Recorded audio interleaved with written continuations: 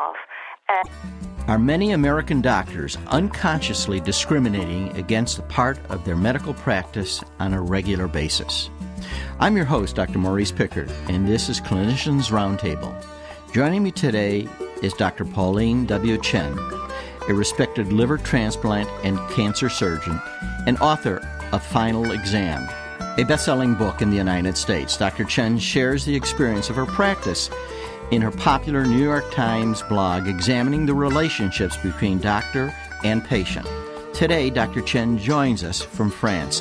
Thank you, Dr. Chen, or Pauline, for coming to our program today. Well, thank you for inviting me. It's an honor to be on your show. You recently wrote in the New York Times about disability and discrimination in the doctor's office. What prompted this? What prompted it? That's a very interesting question, because what prompted it, I'd actually wanted to write about the topic for a while. I think many of us have a similar experience to what I had as a resident, and I remember very clearly seeing a patient, or seeing several patients who were wheelchair-bound, coming to clinic, coming into the hospital, and my colleagues, all very well-intentioned, trying to examine the patient or not examine the patient because they were so befuddled in some ways with, how exactly are we going to move the patient over to the examining table? Or how am I going to examine? In this particular instance, the patient had a sore on his bottom that no one had examined because no one had actually lifted him out of the chair to examine his bottom. And the problem was, when someone did try to do it, when physicians did try to do it, we had none of the equipment that was important to try to get the patient out of the chair. And what ended up happening was, it was actually really quite sad. The colleague of mine who went to examine the patient had to call in several of the nurses on staff, as well as security guards, to move this poor man out of the chair. And in the end, it was really sad. In the end, the chair had not been locked fully. So as the patient was being lifted out by all of these people, each taking a part of him, the chair slipped, and he and the security guard who was holding him fell. And he fell back into the chair with his pants half off, one shoe off, and this cap that he was wearing, this black cap that he was wearing, went askew on his head. And I remember my colleague looking down and trying to look into this man's face to say that he was sorry, are you okay? But stopping mid-sentence, because it was just so obvious to all of us in the room that the expression on the man's face wasn't of pain or wasn't it was one of utter humiliation.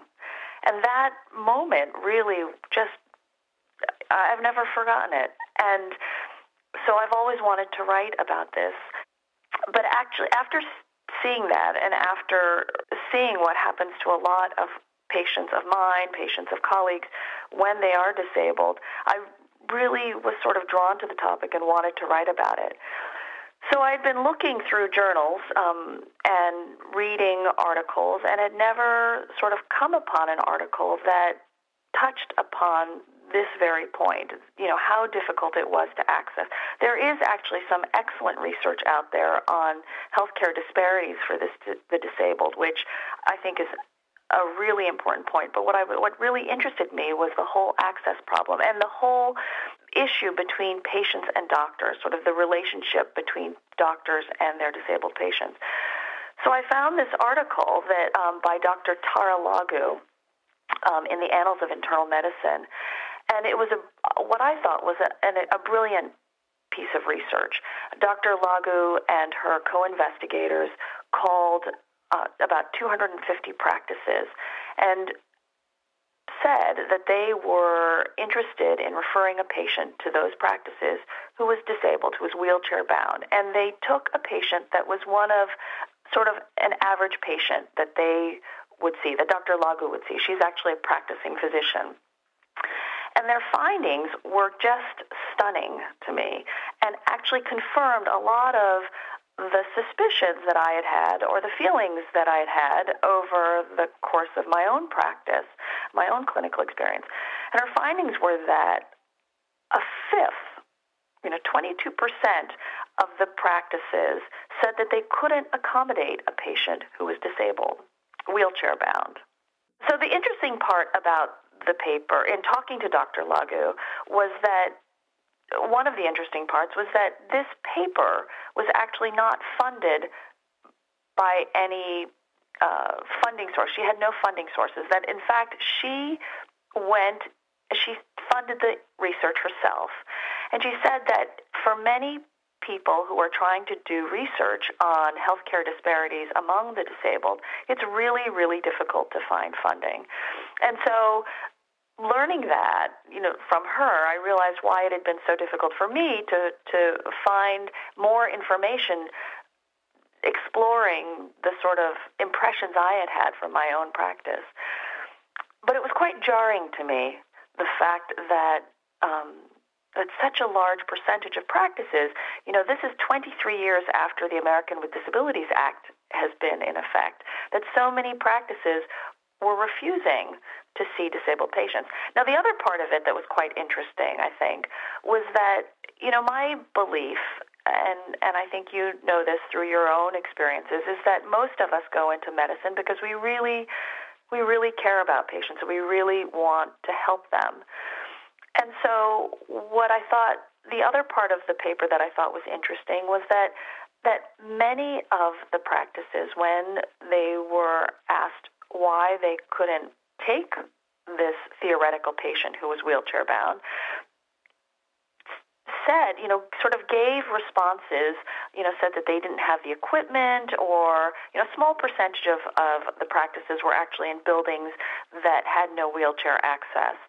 But they responded in a way that wasn't necessarily, at least Dr. Lagu said this, and I can see this, it wasn't that they didn't want to see the patients, but that I think a lot of people did not realize that,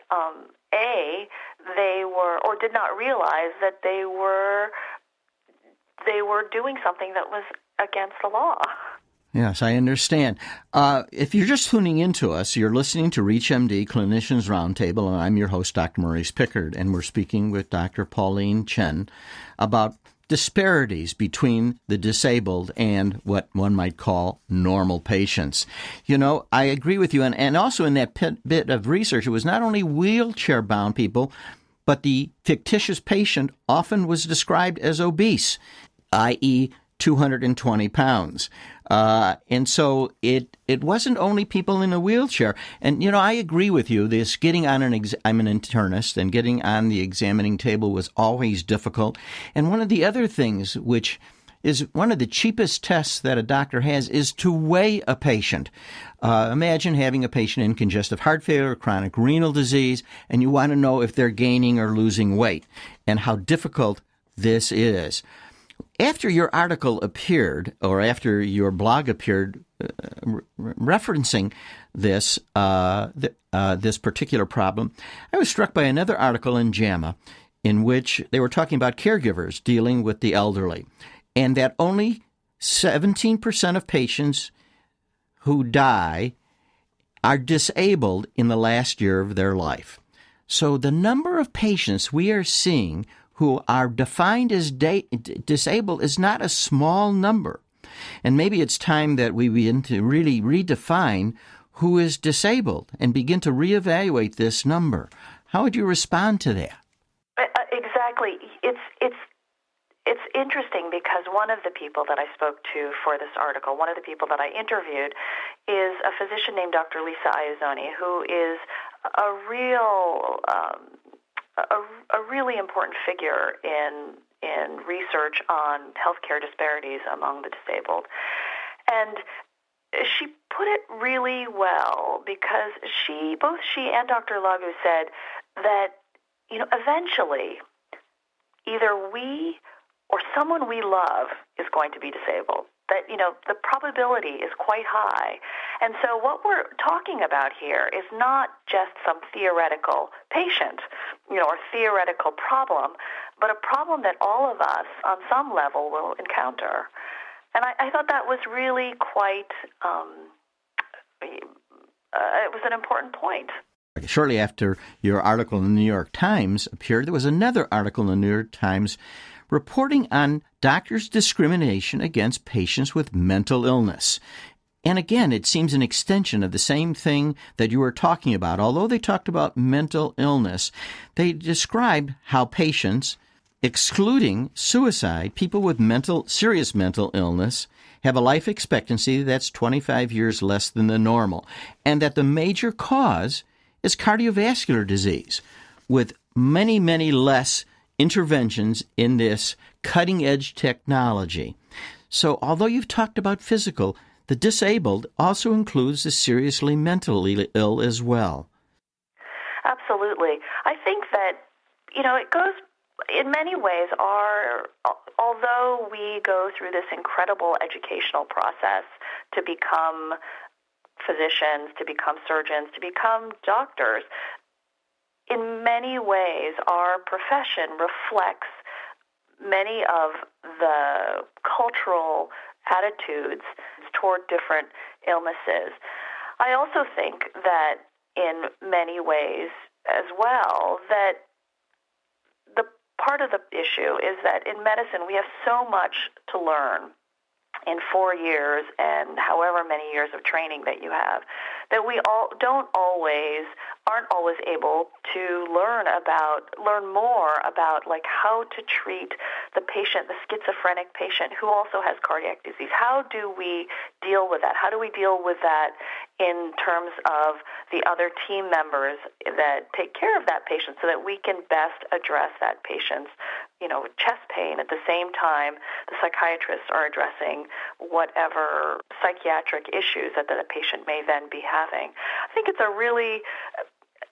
it's difficult because on the one hand, I really firmly believe that my colleagues, that we all want to do the right thing for our patients, but I think there are parts of the hidden curriculum, of the medical culture, of the culture at large, that create obstacles, that create preconceptions that we're not always fully aware of as well. In terms of mental illness, I actually wrote about that recently as well, and what I had recalled, one of the things that I'd recalled, and I think every one of us, again, has stories and memories of things that have happened during their training or during their practice, but of a gentleman who was floridly psychotic when he came into the hospital, who came in with a significant surgical issue. And what I remember from that moment was that our response to that patient was not, as sympathetic and as caring as we were to our patients with AIDS, with, heart disease, with peripheral vascular disease, with liver disease, that we weren't always as sympathetic to the emotional pain that patient was going through, that the kind of difficulty the kind of suffering he had gone through before that floridly psychotic act, which was he actually mutilated himself. But, what kind of suffering had he been going through to have come to the point to mutilate himself? And I think we had forgotten that because we were so in that moment. And, I definitely think that our profession could do better in the way we care for those patients who are mentally ill, in the way we care for patients who are wheelchair-bound or disabled by whatever the cause is. I want to thank you, Dr. Chen, for joining us today, and I really appreciate your insight into this very complex problem. Oh, thank you so much, Dr. Pickert. It was eye-opening for me, too. This is Dr. Maurice Pickard, and if you've missed any of this discussion, please visit ReachMD.com to download this podcast and many others in this series. Thank you for listening.